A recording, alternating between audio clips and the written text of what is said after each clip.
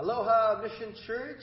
I'm so glad that you are here today. I did not want to miss out on being a part of the service, so I'm going to do two things. The first thing I'm going to do is I'm going to dismiss the children. Children, you are dismissed to go to Sunday school. Thank you so much for being a part of our service. God bless you, kids. And the second thing I want to do is introduce our speaker today. Today, our speaker is Hadley Halbert. Hadley has joined our staff, about 2 months ago, and since she's joined has been a wonderful addition. And I know many of you have not had the opportunity to meet her, so you will have that opportunity today. Hadley is primarily working with our college students, but last Sunday she was behind the sound booth working our PowerPoint and helping us because that's one of her passions. The other passion that she has is preaching the gospel and being in ministry. Hadley is called into the ministry, and we're so excited that she's a part of Mission Church as she continues to nurture that call and explore what that means for her own personal life. Today, Hadley is not just our guest speaker, she is our speaker. And so today I'd like to ask you to give your attention and open your heart to the message that Hadley has prepared as she continues in our growing series, as she preaches about growing in forgiveness. Thank you, Hadley, for preparing the message and preparing your heart to bring it to us today. I look forward to hearing that message, and God bless you as you share God's Word with us. Well, good morning, church. I'm just going to step off now because I don't think I can compete with that introduction of myself. Thanks, Pastor Gordon. I want to preface this sermon with two things. One, if you hear a little crackling in my chest, it's not the head cold that I have right now. It is the Holy Spirit. And the second thing is that I am a worship leader. So if I just break into song, y'all start clapping and the worship team come up and we'll just go from there, all right? Well, good morning, everyone. My name is Hadley Halbert, and as Pastor Gordon said, I work alongside Pastor Jeff with these amazing college students here at Mission, as well as working at Point Loma Nazarene University with chapel programming. I'm also a recent graduate of PLNU, having received my degree in business marketing, and I'm obviously thriving in the business world, seeing as all of my jobs revolve around ministry. It's funny how the call of God works and how you can't run away from that. You know, about 5 or 6 years ago, I was sitting in a church service just like this one, and my dad was actually the one up here preaching, and I looked at him and I thought, nope, I would not want to do that. And here I am today. But what an honor it is to be with you. Any chance that I get to share the gospel in this particular way, I consider a huge privilege, and to do that with a congregation that I deeply care about, it is a big privilege for me. Well, since a lot of you might not know me, I want to start by telling you a story about little Hadley so you can get pretty familiar with me. Like I mentioned, I'm a pastor's kid, which meant that I moved around a lot, but I primarily grew up in Bakersfield, California. Anyone from Central Cal? Yeah, y'all don't know what you're missing until you get up there and it's like hard to breathe. Anyway, I grew up on a cul-de-sac just a few houses down from my best friend at the time, Lily. Now, Lily was both my bestest friend in the entire world, but also my biggest arch nemesis. And even though Bakersfield is a pretty big city, it was not big enough for both of our sassy personalities, let me tell you. We had the most love-hate relationship in the world, and the only thing that Lily and I had in common is how passionately we could argue anything we wanted to. If Lily thought the sky was blue, I said it was pink. If I said I like dogs, Lily said she loved cats. Now, I don't remember in particular how this specific argument started, but I found myself standing in the middle of the cul-de-sac facing Lily, passionately trying to decide which one of the two of us would take the other in a boxing match.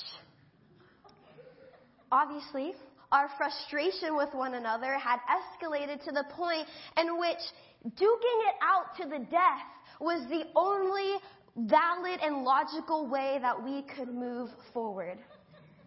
So we did the most logical thing that any two 8-year-olds could do, and we decided to part ways. to go inside and grab our boxing gloves because we were about to go down. And I'll mention that at the age of 8 years old, I had already obtained 2 pairs of boxing gloves, and I had been waiting for this day to come. Now here I should mention that at this age, she was already twice my height. Her mother, a police officer, and get this, her father, a pro boxer. And while I'd like to think that I was solid competition against her, this is what I look like at the strong age of 8 years old. So strong, so tough. Look at joy on my shirt and everything. I was very self-aware of my probable defeat, but I had made up my mind that if I was going to go down, I was going to go down swinging as hard as I could. So I go inside to get my boxing gloves, and my mom, who's here with me today, can we hear it from my mom? She's awesome. She's the reason I'm not in prison for beating people up. I walk in the house, I grab my boxing gloves, and I head straight out the door, and my mom says, "Hadley, where are you going with those?" And I said, "Don't worry, Mom. I'll be back before the streetlights come on. I'm just going to go beat up the neighborhood kid real quick, and I'll be back before dinner." Yeah, no. My mom quickly intervened, knowing that her literally 3 foot tall 8-year-old was about to be destroyed in a pathetic attempt to try to beat up this girl, and gave me this whole talk on, "Hadley, what would Jesus do? Don't you think you need to go ask Lily for forgiveness?" No! Why would I do that? Clearly, Lily had crafted this brutal rage within me, and she had deserved my entire wrath. Forgiveness was not an option. Why would you even say that? The only solution was to let my aggressive attempt at well-deserved revenge in a boxing match be the thing. No, but my mother stopped me. I wasn't allowed to box Lily. Actually, instead, she sent me outside to invite Lily to come to Sunday school with us the very next morning, and she did. But don't get me wrong, I would have won. I'm still betting I would have won. Actually, I called Lily about a year ago to check in on her and see how she's doing, and she's in the Army now. So she probably would have destroyed me. But as a church, we are in the sermon series called Growing. Growing meaning developing and cultivating, shifting and stretching, becoming better, becoming one, becoming whole, and eventually growing towards health. We're moving through this series in order to cultivate these habits together that reflect and model the life of Jesus. Because that is how we grow in health as one body together. And that is truly how we see life in the church. And dare I say that one of the ways that the church struggles the most to model the life of Jesus and be a mirror image of Jesus is through the act of forgiveness. The act of Christ-like forgiveness is lacking in the church. And here's what I find so mind-boggling about this fact. We are Christians, which means that we have devoted our lives to modeling the life of Jesus, and we very openly confess that we are sinful people and know that Jesus died on the cross to forgive our sins.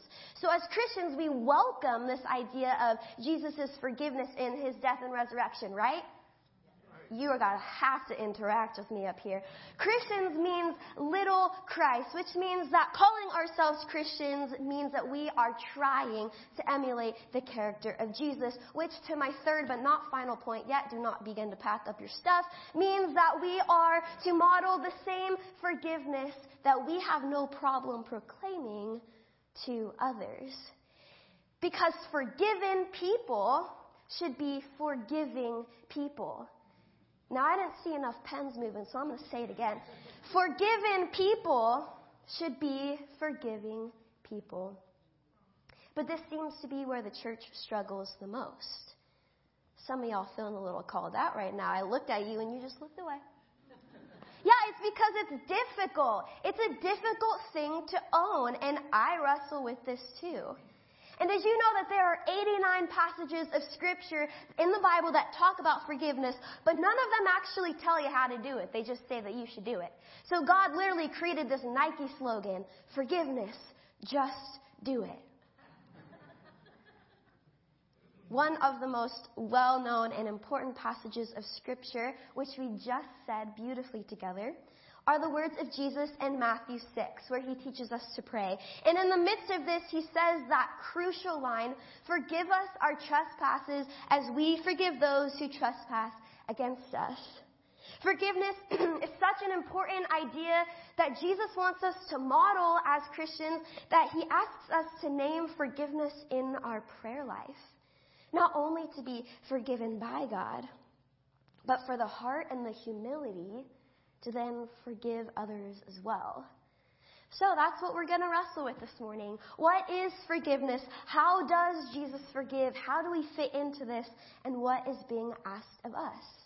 Because if we're going to ask God to forgive us, then we should forgive those who have hurt us. Are y'all ready? When I say ye, you say ha. Ye? Ha. All right, let's go. First, we got to talk about love. All right? Because nothing exists first without the foundation of God's love, including forgiveness. John 3:16, for God so loved the world that he gave his one and only Son, that whoever believes in him shall not perish, but have eternal life. If this isn't the greatest act of love for you, that the God of all creation sent his one and only Son to die on a cross to you to forgive your sins, because the idea of being eternally separated from you because of your sins hurt God's heart so much, then I don't know how else to convince you that forgiveness is an act of love. And our understanding of love will always be in conflict with God's love. Because we love in a way like little Hadley that keeps the boxing gloves close by. Because our love is conditional. It's codependent on you making me feel happy. It's easily upset, it's easily construed, and it's temperamental. But with God's love, we're talking about one that went to the cross for me.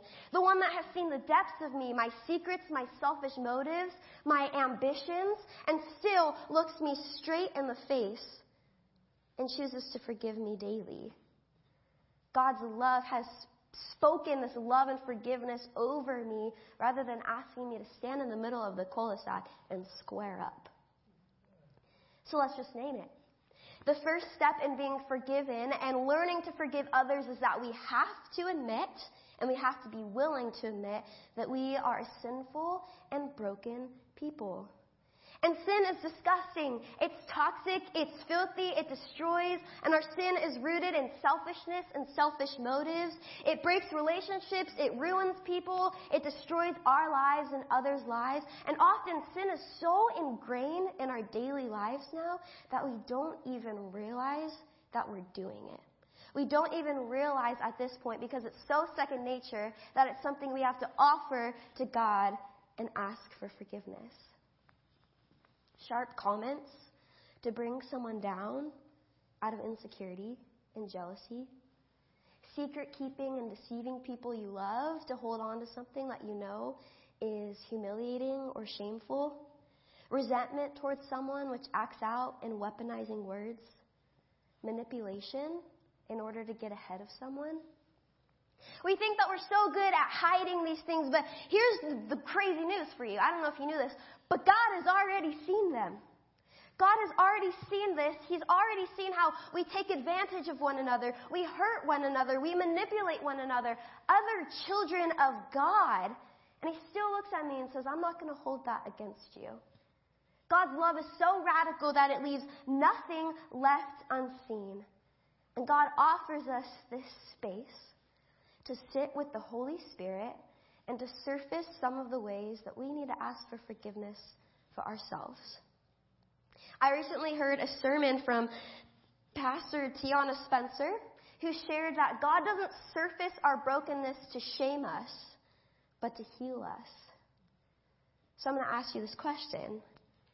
Are you willing to look inward and acknowledge it? There's this beautiful gift of grace And sometimes it surfaces in this beautiful thing called conviction. And all of you just sank a little lower into your seats. But can I talk about conviction for a second? Can you say that word, conviction? Conviction is something that makes us so uncomfortable. But just as we can't forgive our own sins, we can't come to realize the places of our lives that we are hurting other people and that need to be more in alignment with Christ until we allow the Holy Spirit to convict us. Conviction is the Holy Spirit prompting us and tapping us on the shoulder to draw our attention to the ways that we're not treating people as Christ would, and allows us the opportunity to then run back to Christ and ask for forgiveness. Romans 6:23, for the wages of sin is death, but the free gift of God is eternal life in Christ Jesus our Lord.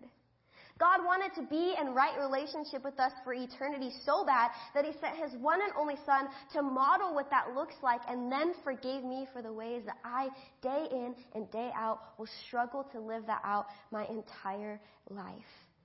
And then he sent his Holy Spirit to walk with me and to guide me and to surface the ways that I'm not living like him so that I can ask for forgiveness. This is what true love looks like. Matthew 22, the greatest commandment is love. And we cannot love like Jesus loves unless we begin to forgive as Jesus forgave us. Forgiveness and love go hand in hand. So, Lord, don't find us being a people who preach love, but then have a hard time finding how to forgive people who have wronged us and who have hurt us. Now, we're not asked to go to the extent of sacrificing, thank you, Lord, anyone on a cross to have to obtain this type of forgiveness and this type of love. But we are asked to acknowledge that our sinning carries so much of an impact that the God of love and justice and reconciliation went to the cross for you and for me and for us to right the wrongs that we make and continue to make against one another. And we are asked to model that same heart of forgiveness to everyone around us. But why is this so hard to do? If there are 89 passages of Scripture in the Bible emphasizing how important it is, why is it so hard to do? I literally do not know. So I did what any 22-year-old theologian would do, and I Googled it. So, the greatest theologian of this generation, Google, does define forgiveness as being a difficult task because we have a psychological motivation to avoid being exploited by others. So the easiest way to avoid it is to retaliate or literally walk away from the problem, which in this case is actual people. So essentially, the great news is that we are wired to have selfish motives, which ultimately means we are inherently terrible at Jesus' idea of forgiveness. So then where do we get this full capacity to actually forgive as Jesus forgave?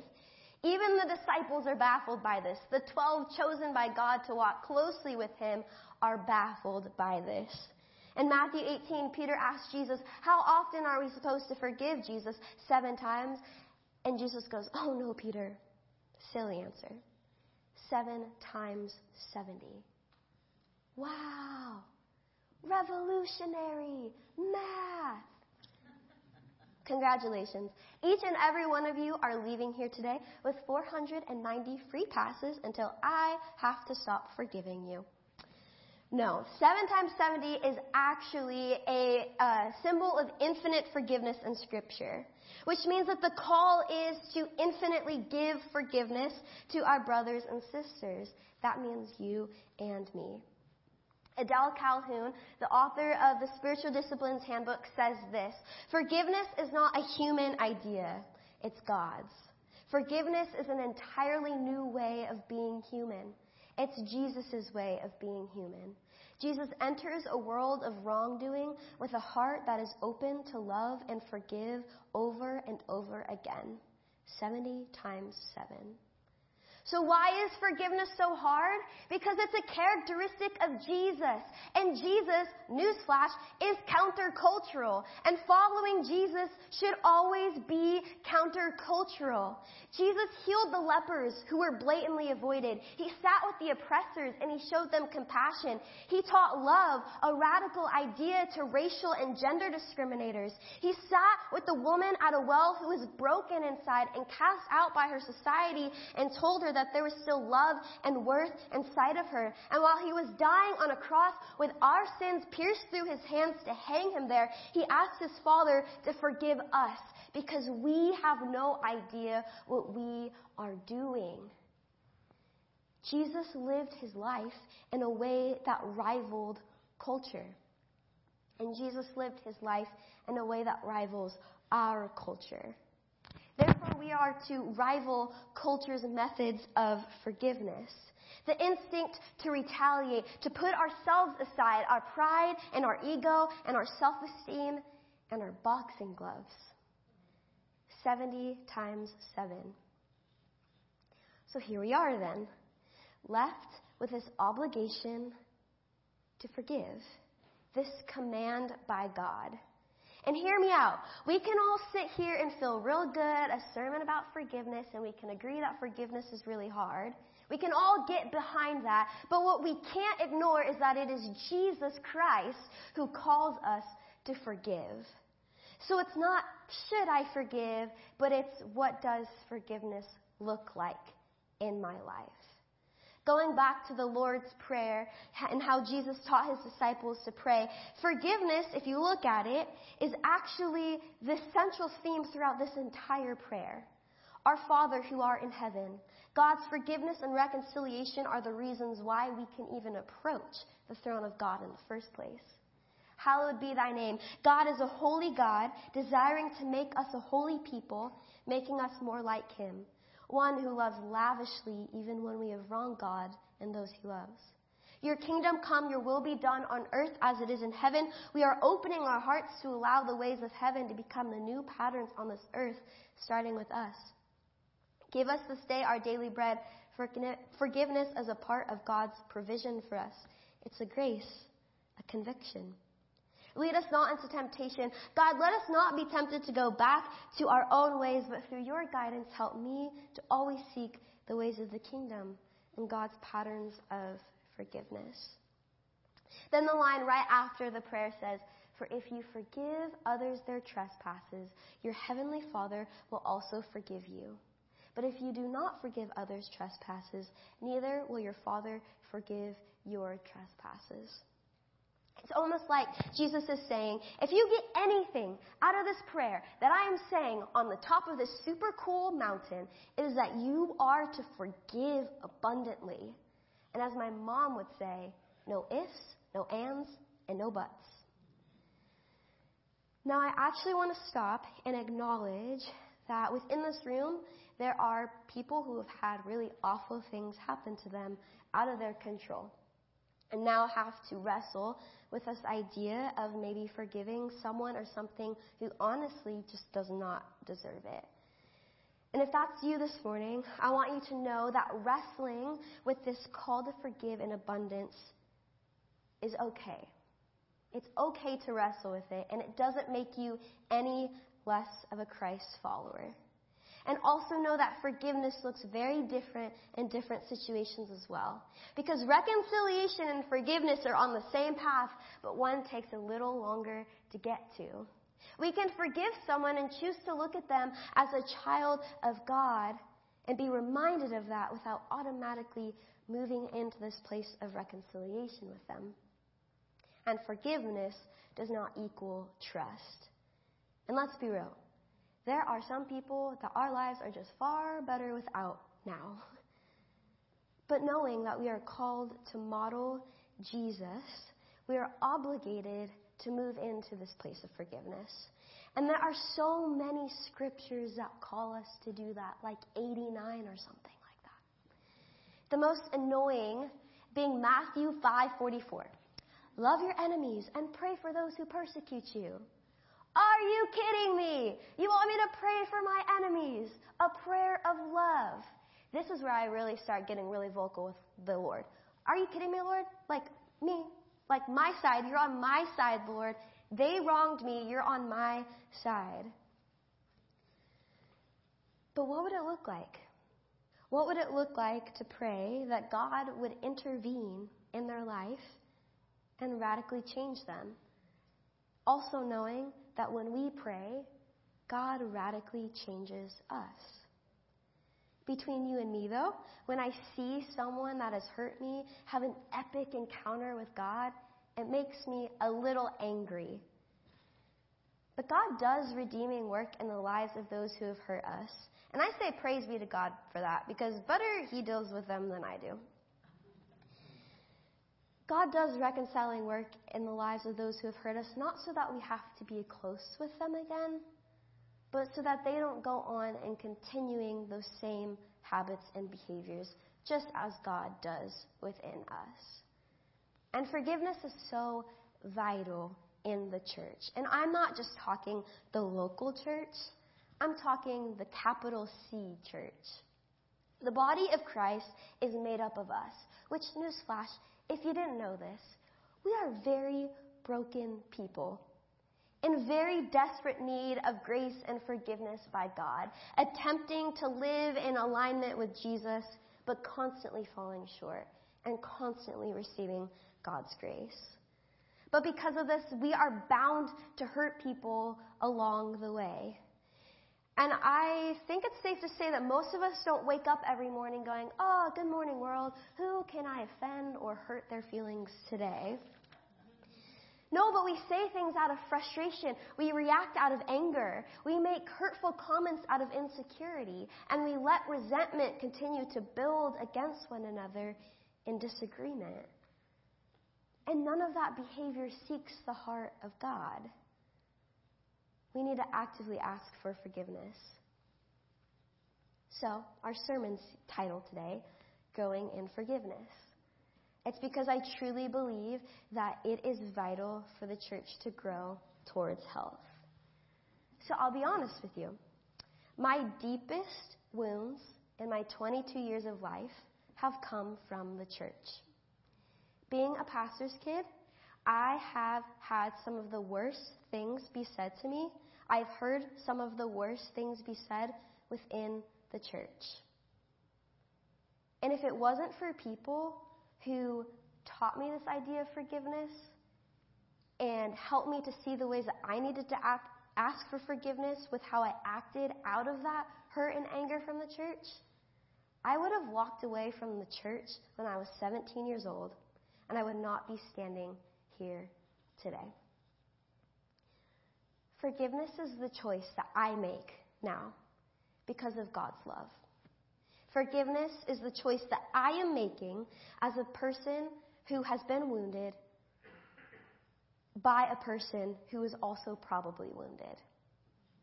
It is the choice that I am making to acknowledge that that person is also invited to the same table that God has invited me to as well. And then I can trust that God, through prayer, can move both of us into a place of reconciliation within us and through us. And I think that that's what love your enemy means. I think that that's why the greatest commandment is love. Loving your enemy means to enter the throne room of God on behalf of someone that every nerve and wire of your body is made to want you to despise, and to sit at the feet of Jesus and lift their life up in prayer, asking that God would invade their life and mine. Because that is maturity. Now, we also need to be careful not to weaponize forgiveness too. I mean, think of how important the words and how sacred they are. I forgive you. These were some of the final words that our Savior Jesus Christ said on the cross as He was dying for our sins so that we would not have to suffer eternally. That's why when we say these words, we should say them with such intentionality, joining in the heart of Jesus as we say them. Now, this is so much easier said than done. Believe me, I'm preaching to myself here this morning too. Am I allowed to say that? In my case, Holding on to anger and resentment towards the church has done nothing but honestly hurt my own relationship with Christ.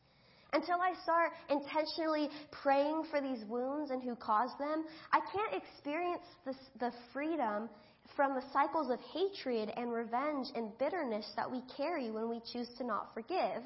I can't experience the kind of mercy and compassion that comes with knowing Jesus, the free gifts he wants to give me, but I just can't quite open my hands and let go of the resentment that I'm carrying. Forgiveness is a gift from God because it's liberating. Forgiveness is freedom. Forgiveness is actively chasing after God's own heart. And the church cannot grow towards health and unity until we begin to be a people who set our bitterness aside and ask God what he wants to do with the situation. One of my favorite quotes that I live by now says this: "May forgiveness and love for others be less and less optional." Because forgiveness is vital in the church. Not just the Church of the Nazarene, not just Mission Church, but the global body of the church. Forgiveness is not a human idea. It's God's. Forgiveness is an entirely new way of being human. It's Jesus' way of being human. Jesus enters a world of wrongdoing with a heart that is open to love and forgive over and over again, 70 times 7. It is the love of God that compels us to forgive and to be forgiven. Will you pray with me?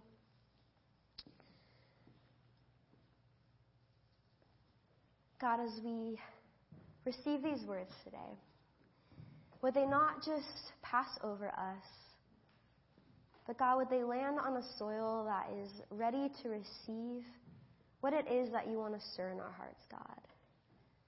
Forgiveness is such a hard topic for us to wrestle with, Lord, because we know that it is something that models the life of Jesus so closely.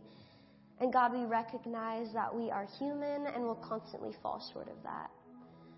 So God, would you unify us as a church to move towards this idea of health and living with one another in a community that convicts and calls and stretches us and moves us into these places of forgiveness, Lord.